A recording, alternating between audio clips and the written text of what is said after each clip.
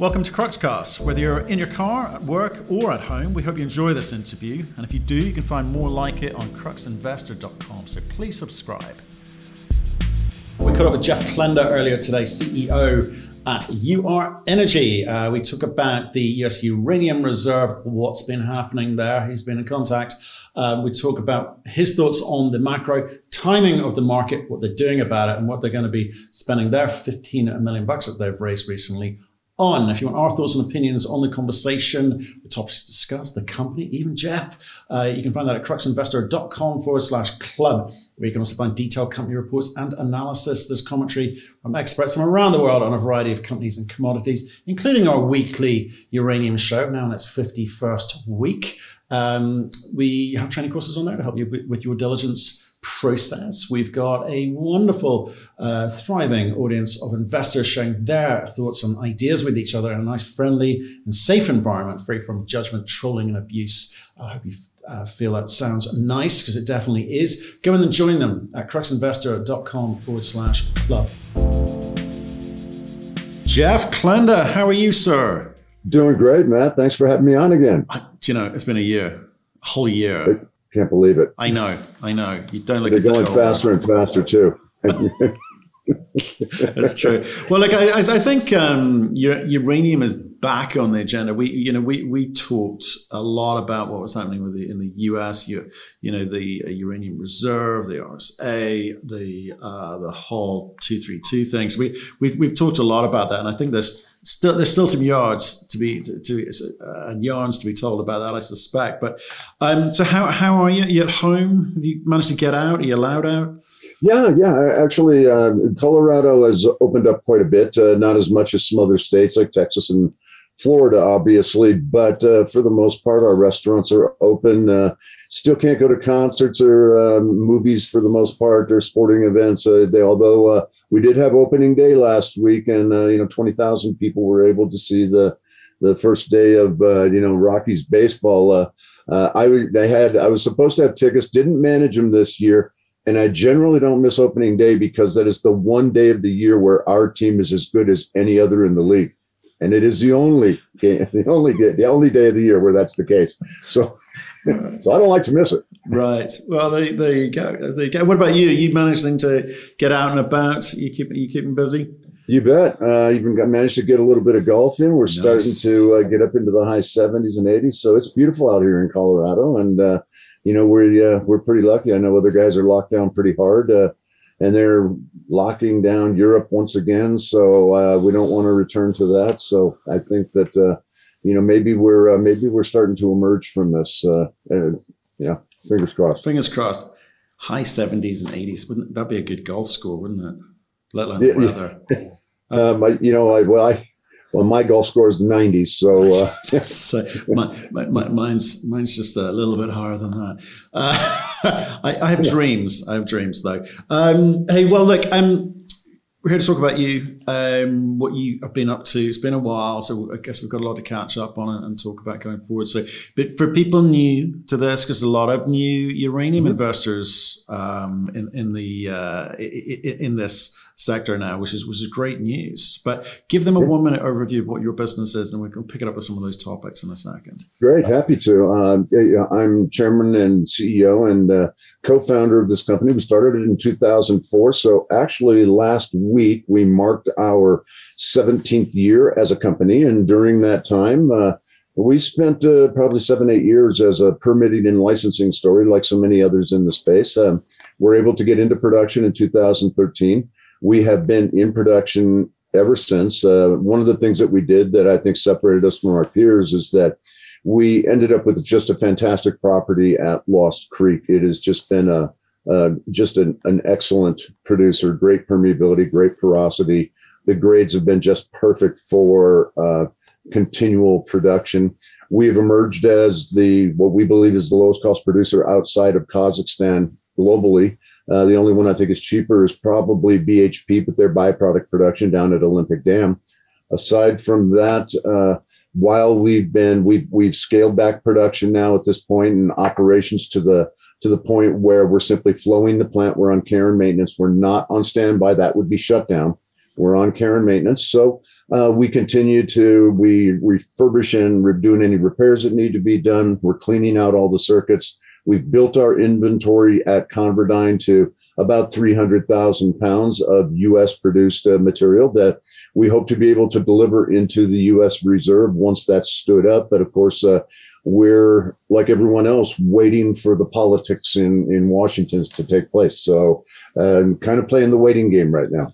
Okay. Yeah, there's a few things you touched upon there that might be worth explaining to people. I'm just kind of conscious of how many sort of beginners or new people in the uranium investing space there are to this. So explain to them exactly the type of production that you've got when you're talking about flowing. What does that mean for you? Because you're quite tight with money, right? You're cautious, you're pragmatic, but you've had to spend some money. We're a solution miner, and so what that means is that we pump a lixiviant underground, and it's an alkaline solution. It's not a sulfuric acid like they use in Kazakhstan. It's more like a highly oxygenated Perrier water. It dissolves the uranium in place. We pump out the impregnated solution.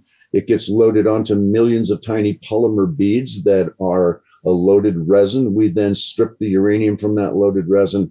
It goes through, it is dewatered then and precipitated, and then ultimately filter pressed, dried, and packaged as yellow cake. And it goes out the back door in 875-pound drums. And at $50 a pound, let's just use a round number, that's typically about $43,000, $44,000 per barrel. And that's our business model. And so we've been very efficient at doing that. And for the last 8 years, we've never missed a delivery, and we've had great contracts to deliver into. Yeah, and it's kind of interesting. There are not a lot of producers in the US. Right. And we've talked in the past about, the US wanting a uranium reserve, and they're putting some money aside for that. And there's some conversations to be had. And you've been deeply involved since you were one of the first, you were one of the two Section 232 petitioners back in the day. How are things going with the US government? Anything developing? Well, I think that what we're waiting for right now, and especially we want this uranium reserve stood up. And keep in mind, this was signed on December 22nd, and there was supposed to be a format, an outline of the program presented to the appropriators 1 month later, 30 days later. That did not happen. We've been on the phone with the Department of Energy. This will fall under their purview. And in our conversations with the Department of Energy, we've met with the two people that are going to be running the program. They both seem like brilliant. The resumes are impeccable, very fine people, but they're not going to do anything until the political appointees are in place. That's where the hangup is. And the primary one is the nuclear energy head of the Department of Energy. So that division of the Department of Energy, until that head of nuclear energy division is in place, we're not going to see anything move forward on the uranium reserve. I think it's ready to go. The folks that have been assigned to it have been working on it for the last 3 months. So we know that it has progressed somewhat, but until the political appointees are in place, the career personnel are not going to act unilaterally. They're going to wait until they've got instructions from the political appointees from the Biden administration. So we're still waiting on that for the uranium reserve. So what's the delay? I mean, Biden's been in nearly 100 days. Surely political appointees have been allocated to all parts of government by now. They have, but we saw that Granholm was named Secretary of the Department of Energy. Then there was an undersecretary that was named as well. But what we've seen is that, unfortunately, since the Biden administration came in, first we were occupied with an impeachment of at that time, a past president, which was unprecedented. Then we moved forward to the first stimulus package, which was $1.9 trillion, a trillion here, trillion there. It really starts to add up to real money after a while. And now we're working on yet another infrastructure project. And so these seem to be all consuming, and they seem to be taking precedent over getting key personnel in place. And let's face it, since this administration has been in, it's been very positive for us. Make no mistake about that. I'm not complaining. They've said all the right things with respect to uranium. They are definite currently making nuclear power a very large part of their clean energy mandate, but they have been slow moving in getting some of the political appointees in place. And until that time, again, the career staffers will not make these decisions on their own. They're going to wait until they've got the higher ups giving them instructions. You don't last long in government by making your own decisions, I don't think.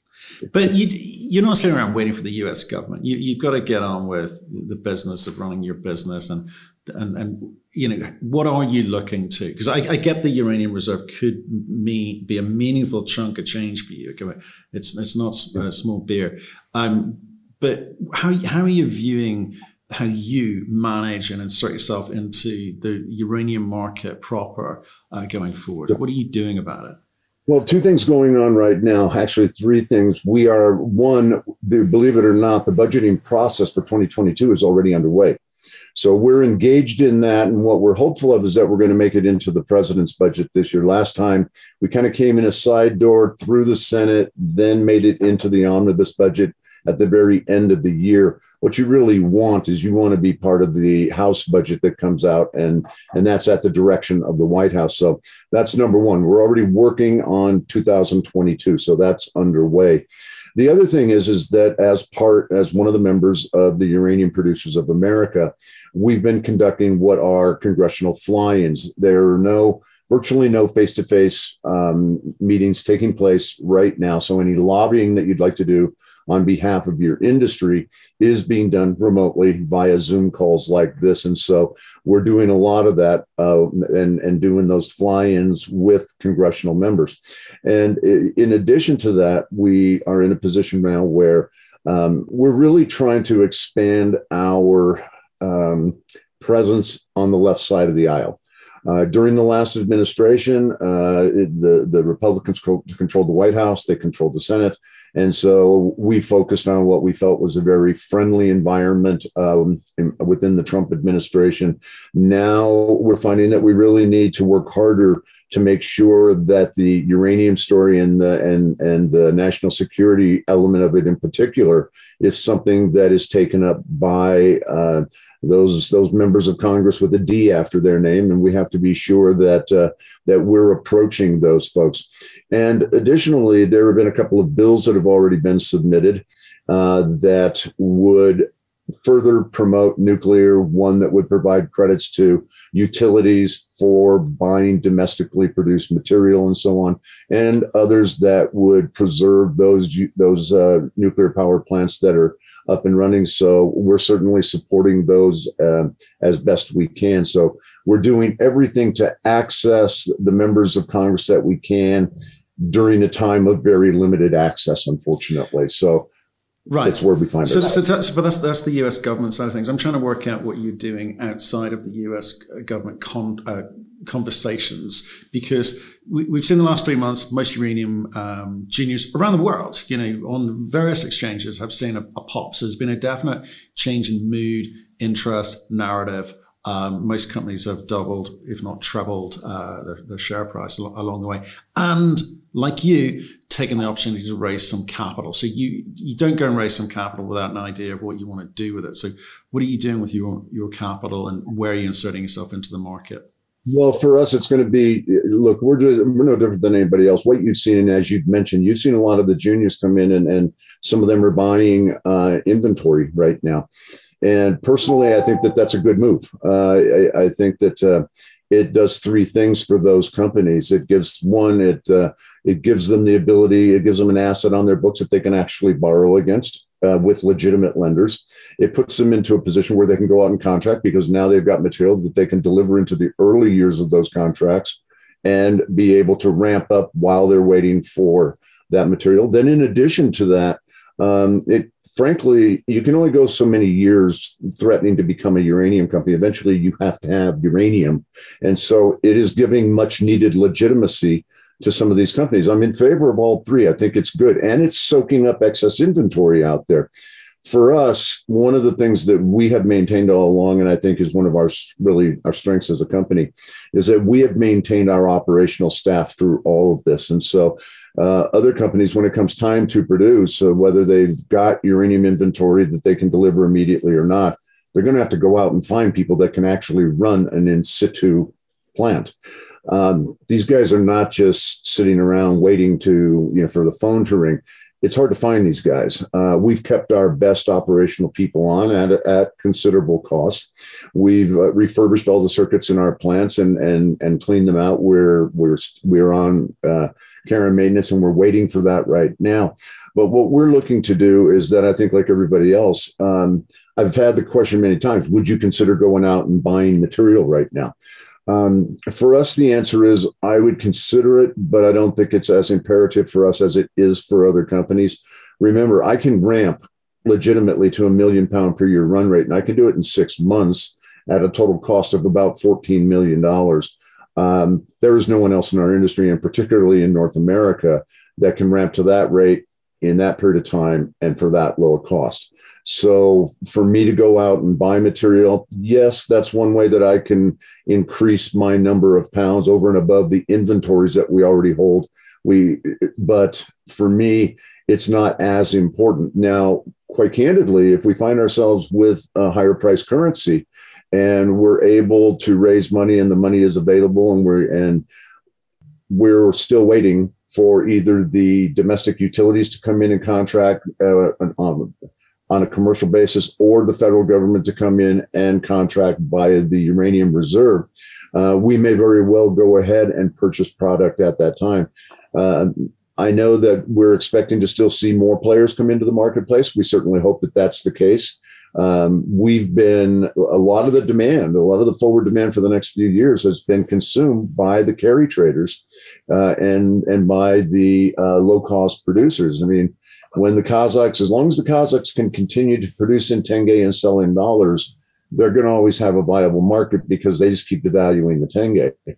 And the carry traders, on the other hand, now they rely on two things: very low interest rates and inventories that are readily available that they can acquire and then be able to sell into the forward market to the utilities at what is actually a fairly nominal premium over and above what they purchased it for. So I think that for us, there's a lot of good things happening. We're seeing that excess inventory being consumed in the marketplace. Now it's trading hands. It's going from the traders and from the carry traders and other national traders to now it's going into the hands of the producers in the marketplace.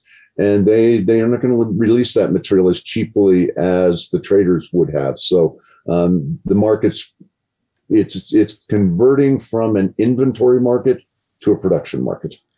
Well, I hope it is. I mean, obviously, there's been a spate of companies raising capital to go and buy pounds in the market, and whether it mops up all the excess mobile inventory, who knows, right? I think it's not enough money to really make a dent there. But in the same light, I agree with you that it's good for companies to be seen to be doing something like this, but for different reasons. Some because they've got nothing else going on. And to your point, no near-term production going to happen that we can see. But as an investor, I don't necessarily want to be playing or investing in an arbitrage game of I'll buy it at £31 and I'll maybe sell it for 50 at some point in the future. That's not what I'm buying. I'll go and invest in Yellowcake or UPC if I wanted to do that. So I'm interested in the bit that you just said, which is there are not many US companies going to be able to get into production quickly and react to the market. And therefore, not many US companies going to be able to have the conversation with US utilities to say, well, let's talk term contracts. That's not going to happen anytime soon. No, it's not. And maybe I should shift gears here a little bit and talk about something that I think that as you're referring to, if I'm an investor and I'm looking at this space, I need legitimate catalysts that really give me a reason to buy into this market. I think the primary one right now that I would emphasize is that we are now in our third consecutive year of above $50 million pound per year structural deficits. That's significant. That has to be made up for. I mean, when you have a structural deficit of 50, 60 million pounds a year, and we've been averaging right in that range for the last 2 years, and now this will be the third year in 2021. Fundamentally, if you've got a market that's consuming approximately 180 million pounds a year, and you have a 60 million pound deficit, that's 1/3 of your annual consumption. I would suggest to you and your listeners that no commodity can go for very long with those type of deficits without there being a surge in price ultimately. And let's face it, the utilities, they have been buying off market from some of the carry traders and from some of the inventories that have been coming out of some of the other trading entities and maybe even some of the national sovereign entities. But that is diminishing. And so we find ourselves in a position where the fundamentals are very strong. Remember, last year with COVID, we only saw one of the 55 reactors that are under construction actually come onto the market and begin operations. This year, they're expected to be 12. We have the Japanese reactors. They have now 9 reactors up and running, and the Chinese will be adding more throughout the year. So I think that there is real significant demand. We are a growth story as an industry. But beyond that, there's been real significant supply destruction that will not come back online. There was just recently a survey that was released by UX. I'm sure you saw it. And they looked at it and they said, look, okay, what kind of prices do you see as being required for this market to restart either existing facilities or to start new production? And the vast majority of those fell somewhere in the $40 to $50 range. So we have to have higher prices in order to incentivize either restarts of existing facilities or new facilities coming online. So with those higher prices will come higher equity prices still. And so I think for the average investor out there, there's a real supply demand fundamental for them to be investing into, is, I guess, the way I would put it. Totally. So, and I was talking to another CEO about how you play this market, because he was saying, I don't want to rush and be first because I'm probably going to not get the best terms. I'd rather wait 6 months and get better terms because the supply deficit is significant. And, that's probably, well, for this individual, that's seems to make a lot of sense. But you've got the option of getting back into production at a meaningful run rate within 6 months, $14 million spent. How are you going to play it?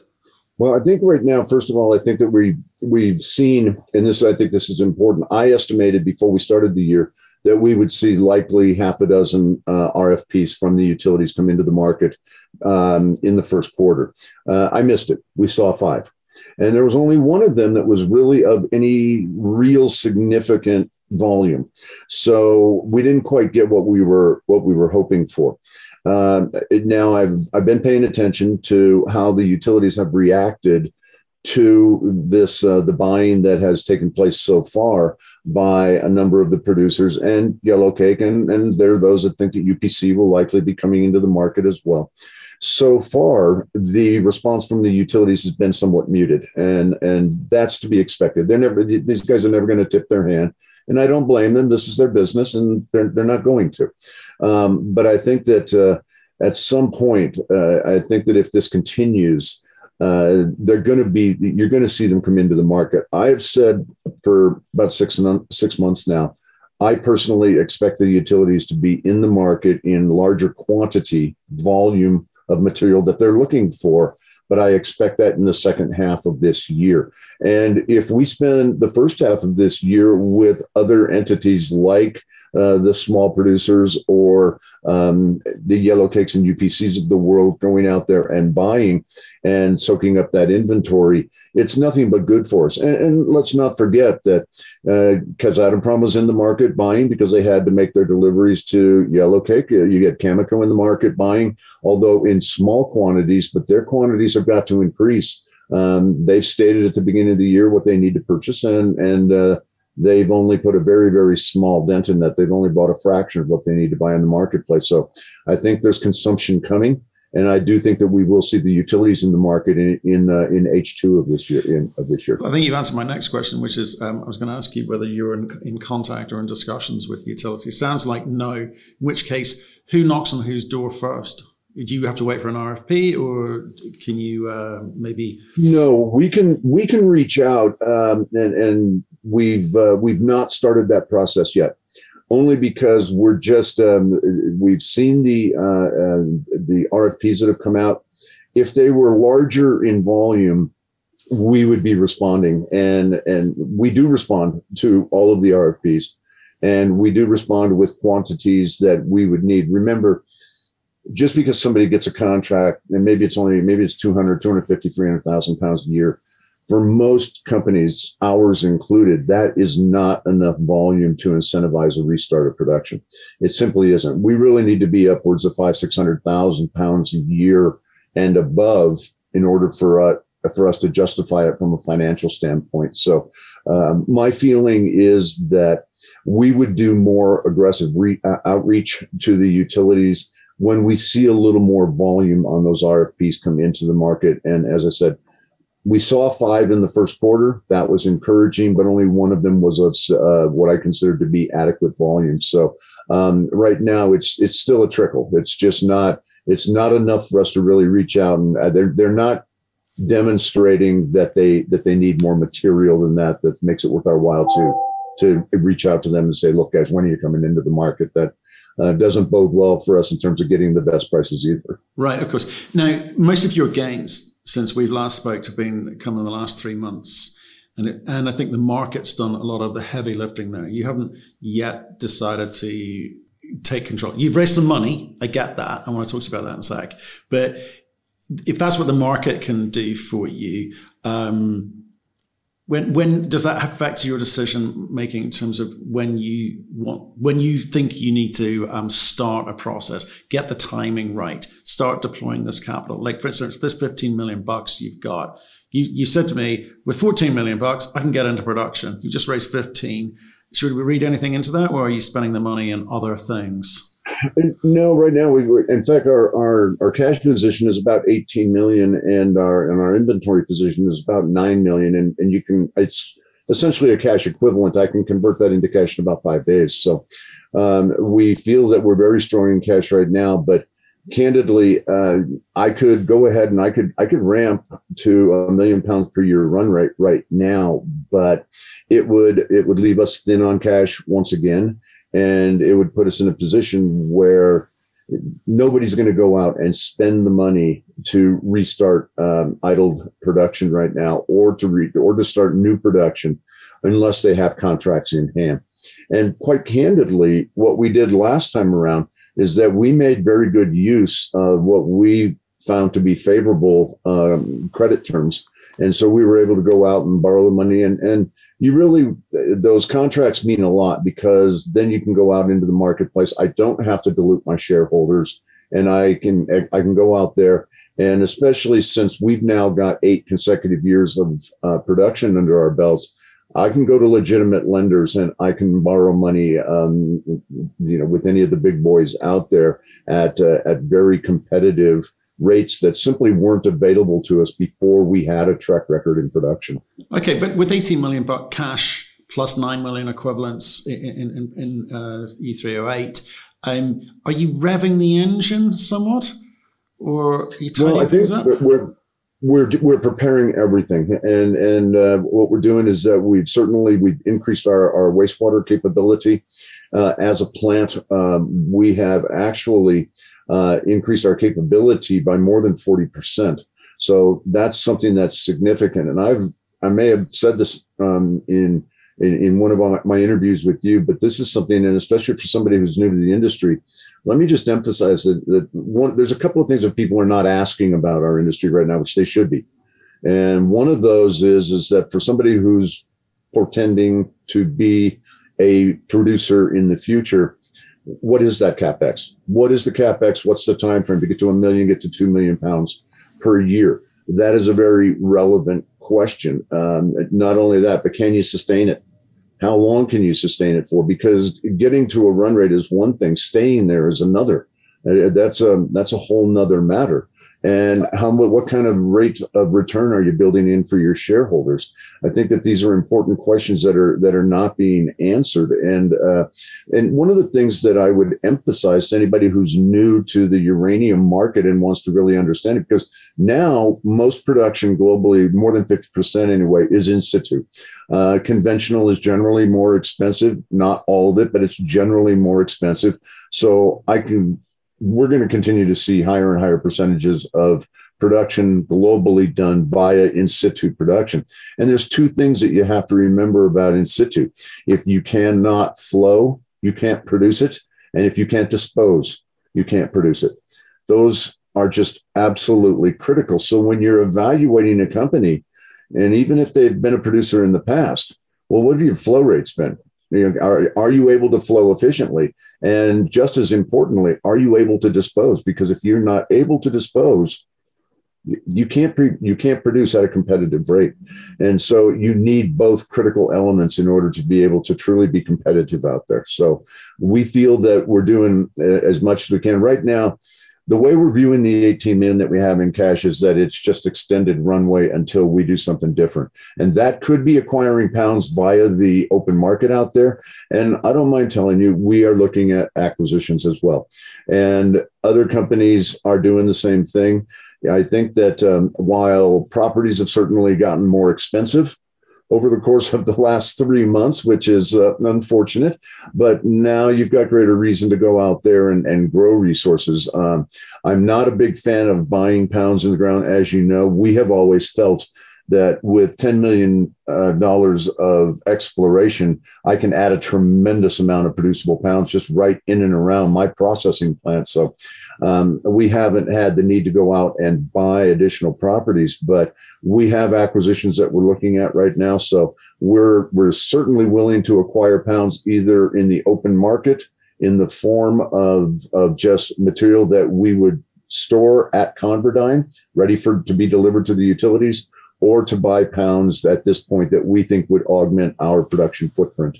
Okay, well, appreciate that. Just give me a little bit more clarity, if you don't mind. So on things like the way that you're spending money. I've seen the license amendment at Lost Creek, permits and stuff, all this kind of tidying up that you're doing, just kind of, I guess, get the surface flat and ready for work. I mean, can you tell me a bit more about that? Yeah, I can. And one of the things that we've done is that we've really cut our burn rate. Right now, as a company, we are probably at the lowest burn rate that we've been at in 13, 14 years. So we have runway that would take us all the way through to the end of 2023 and probably into calendar year 2024. You mentioned that we've press released this just last week that we were able to increase our permitted capacity there at Lost Creek up to 2.2 million pounds, and we can produce there 1.2 million pounds. And we've now increased the permitted production capacity to 2.2 million pounds. This is not material undisclosed information, so I don't want you to think for a moment I'm going there. But I think everyone knows that we have been converting our licenses over at Shirley Basin from conventional to in situ. The significance there is that as soon as that's complete, and we have stated in our past press release that just came out last week that was going to happen in the very near term. It is going to happen in the very near term, and that will double our permitted capacity to in excess of 4 million pounds per year. So we've been going through the regulatory process. We've been doing all the refurbishment or any that needed upgrading or updating at the plant. We've been building out our wastewater capacity and lowering the costs there. And we have cut costs on everything. There's 3 primary components right now that go into in situ recovery, and those are manpower, electricity, and chemicals. And we have cut all sharply. So again, our burn rate is the lowest that it's been in probably 13, 14 years. So this is giving us tremendous runway. Right. The picture I'm just trying to paint in my mind is it seems to be you're tidying, get the cutting costs and the lowest G&A for years. And but you're tidying up or housekeeping, ready for the point when you want to make the decision as to when you commence again, and that's the $14 million you're going to allocate to that. Okay, you mentioned something a second ago, M&A. There's another thing, kind of like the arbitrage of buying pounds in the market. It kind of worries me slightly, and I want to understand your perspective on this. You know where the good assets are, and you know where the not so good assets are. But you and I both know that there's going to be an M&A game played here of roll-ups. And here someone's going to step into the market and say, we'll just do a roll-up, put a bunch of assets together. It'll look good. Are you tempted to be that guy? You know what? I think that we have looked at a number of assets already in the past over the last several years as they've come onto the market, then come off the market. And the reason they come off the market is because they couldn't get the price they thought that they should get for these assets. They were still living in the past for whatever reason. I think that our view on it is that, yeah, you're right. I mean, we've gotten to be a very small fraternity as an industry anymore. I mean, there are probably 50, 60 uranium companies out there, but of those, there's probably not more than 10 that, as far as I'm concerned, anybody ought to be putting any money in. That's just my view on it. So I think that, and of those 10 companies, there are no secrets. I can look at everybody's press releases. I can hear what they're saying in the marketplace. And,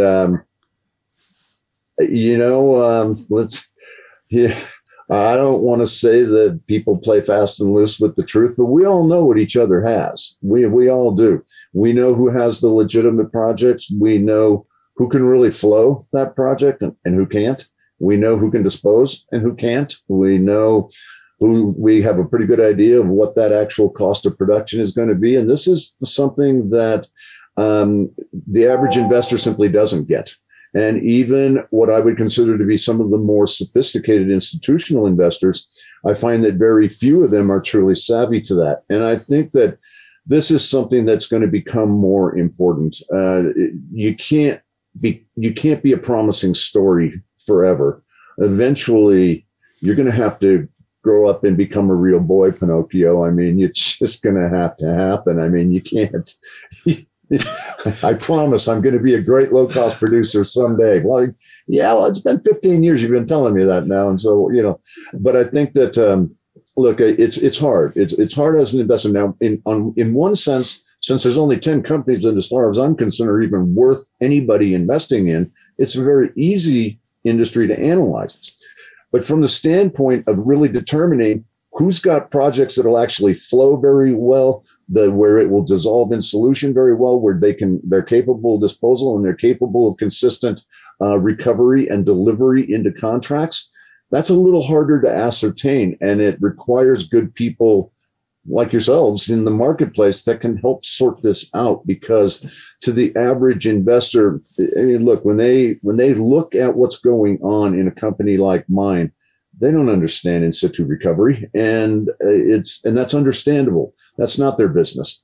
But I think that one of the things that I do like is that there's a brighter light being shown on this marketplace right now. There's much more interest in it, and I think that there's a lot of people that are ramping up on that learning curve very quickly, and I think it's necessary. Eventually, would I like to be one of the guys that's rolling up the industry? Yeah, but I'm not going to buy junk. I don't care how well it's been selling in the marketplace. I'm not in the market. I'll leave that to the unsophisticated investors. That's their game. For me, it has to be something that I can legitimately add to my production profile. And if I can't add it in the next 3 to 5 years, or know that it's not capable of coming into production in the next 3 to 5 years, typically our position as a company has been that we're not interested. I think it's fascinating because there's two ways to play this game. And the reason I asked you that question was because I can see people readying themselves to do the roll up, and they won't care what goes in there. And as an investor, you need to be clear that you understand that game, because it's not a fundamentals game. These companies or these assets will probably unlikely ever get into production because that's not the game that's being played. And you've got to understand where your exit point is. Okay. So it's just the way that the market is. So you're a fundamentalist. You want to build businesses. You have produced pounds. You will produce pounds. And you're trying to do it in the most economic and ethical way, it seems to me. So no, I enjoyed asking that question. I enjoyed your answer as well. Appreciate that. Thank you. So let's look forward. You've got to time this right when you start to spend money, when you turn the engine. Well, you're revving the engine, but when you put your foot on the pedal, what's your expectation of time? You said second half, but give me a bit more detail. Well, I think that if we, for example, if I can deliver into the uranium reserve, let's start with government first. If I can deliver into the uranium reserve, I've got inventory. And in fact, I asked the Department of Energy when we met the folks that are going to be leading the program, we asked them, how will you treat our inventories? They said, well, frankly, we don't know yet. We have to wait to be told by the higher ups, okay, who are still not appointed yet. So they're waiting. We'll find out. But, whatever the uranium reserve turns into, we stand ready to deliver into it with U.S. produced inventories, not production that is in the future. If I were to get an adequate contract from one or more of the utilities, let's say that I were able to acquire that over the summer in June or July, I can be ramped up to that £1 million per year run rate by Christmas. And I can be there at a very reasonable price. We're ready to go. We've got the people on staff right now because we've kept our operational staff this whole time. And when it comes to acquisitions, we're gonna keep a lookout. We do have a very keen eye. We have a very discerning eye, and we have a very discriminating eye. And the reality is that if I wanted to be a guy that was already rolling up companies just for the pounds in the ground, I could have already done that. But unless they meet our standards, we simply won't engage in that game. It's not going to be us. Somebody else can do it, but it won't be us. And I don't mean that to sound condescending in any way to anybody else in the industry. All I'm saying is that we have a reputation, I believe, for doing everything we ever promised we would do in this marketplace. And we have been successful at that. And that's going to continue to be our reputation. And we're not going to buy anything where the marketplace is going to be looking at us and saying, wait a minute, you guys have 3 quality projects over here that you've demonstrated. This one's a former producer. This one's just a guerrilla. And now you've bought this. Explain that. I don't ever want to have to explain that. Okay. That's your reputation. I want to talk about the US. You're well connected, well informed, and you've got strong views. The US, you're going to produce £1 million, maybe £2 million, maybe at some point £4 million. US is consuming circa £50 million a year. Not too many other producers. We've got, energy fields. We've got, well, it's a very short list. Let me put it like that. They're going to have to cozy up to someone. The Canadians are, I guess we've got Cameco, but apart from that, the rest seem to be struggling with permits and licenses, and there's some timing issues there. What's the US's solution? Where's it getting its pounds from? What's changed? Well, nothing's changed much at this point, other than I like to think that others are bringing forward their projects as well as best they can. And that is exactly what they should be doing in this marketplace. So I think that, that's good to see. And I think that, ourselves in Energy Fields, everyone, I think, look, you're talking to a sophisticated audience here. Let's treat them like that. There are 2 of us that are still producing. That's ourselves and Energy Fields. There it is. But let's at least be kind and gracious to the other guys that are still in this marketplace. And I think one of the things that I would mention is that, first of all, anybody who's been able to survive the last 10 years since Fukushima, I don't care who they are or what they've actually done during those years. If they've been able to survive, they're deserving of respect. And so they'll get that respect from us. I think that there are other companies. Cameco can always come back into production. Whether they consider these to be their first tier assets or not, they do have the best assets overall in the United States. That's just stating a fact. And the largest scale producer potentially in the United States remains Cameco. You've got Peninsula. They're going to be producing as a low pH producer with an acid leach. I think that there is potential there for them to be a solid producer.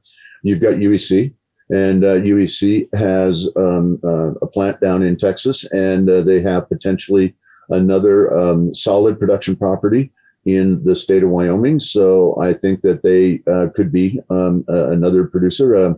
Will probably take a little more time than even a Peninsula, because Peninsula will be producing on their own property, and they've been advancing these things and they're ready to go. And beyond that, I think the other guys are going to be a little further along. And so even if we would have gotten 232 and we would have gotten that quota that we were looking for, we would have taken 4 to 5 years to really ramp up to fully meet that quota. And unfortunately, we've allowed our uranium production industry to fall into such a state of disrepair here in the United States that we are looking at those time frames realistically now. And that's not saying anything, I don't believe, negative about the industry. That's just speaking fact. And so I think that we are in a unique position where we've built a real company. We know, I know what it's going to take. I mean, I know it's going to take me to get to 2 million pounds a year. It's going to be about 18 months, and that's going to be about $40 million. But I know that what I've got built in there is I know what my cost of exploration and development are to replace those pounds that I'm producing. I know what it's going to take in terms of contracts to recover my capital expenditures. And I know what it's going to take to build in an acceptable rate of return for my shareholders. I mean, let's face it, with a lot of guys that are in my industry right now, you start asking those questions, their eyes are going to roll back in their heads because those things they're not prepared to answer. They haven't analyzed that stuff yet. We live modeling those numbers. We know what we're capable of doing, and we've demonstrated it for the last 8 years. And so I think that there's a few of us that are in very, very good position, and we stand ready to do all the things that we say we're going to do out in the marketplace. Others probably have a little more of a timeline ahead of them. But that's, I'll tell you, I'll say something, and this is probably not politically correct, but anybody who took the time to read the Chinese 14th five-year plan, that's a government that's really planning for a future in nuclear power and to have it represent a substantial portion of their grid for many decades to come. And it is well reflected in that 14th five-year plan. If the United States wants to take a look at the things that they need to be doing to really be a competitive player globally, look no further than what the Chinese are doing, because they're really taking it seriously and they're doing a very good job of it. And I think that the Biden administration, if they're really looking at what are some of the things that they need to do, then I hate to say this, but you really should probably try being a little more like the Chinese, because these guys really have a handle on it. And I'll probably get in some trouble for that one.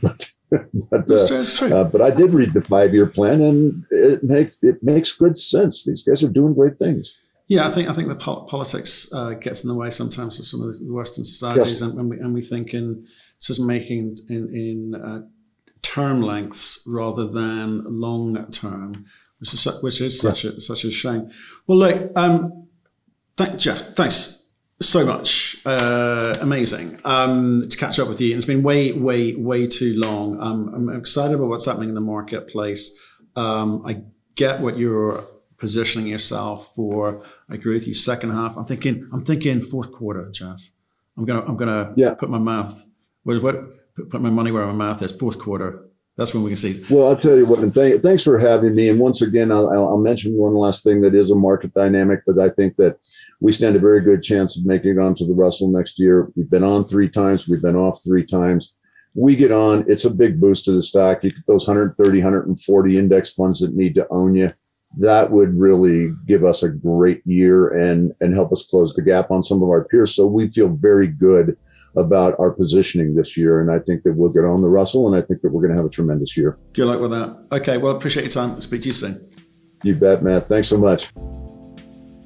Thank you for listening. If you've enjoyed the interview, why not subscribe to Cruxcast or our website, cruxinvestor.com, and of course our YouTube channel, Crux Investor.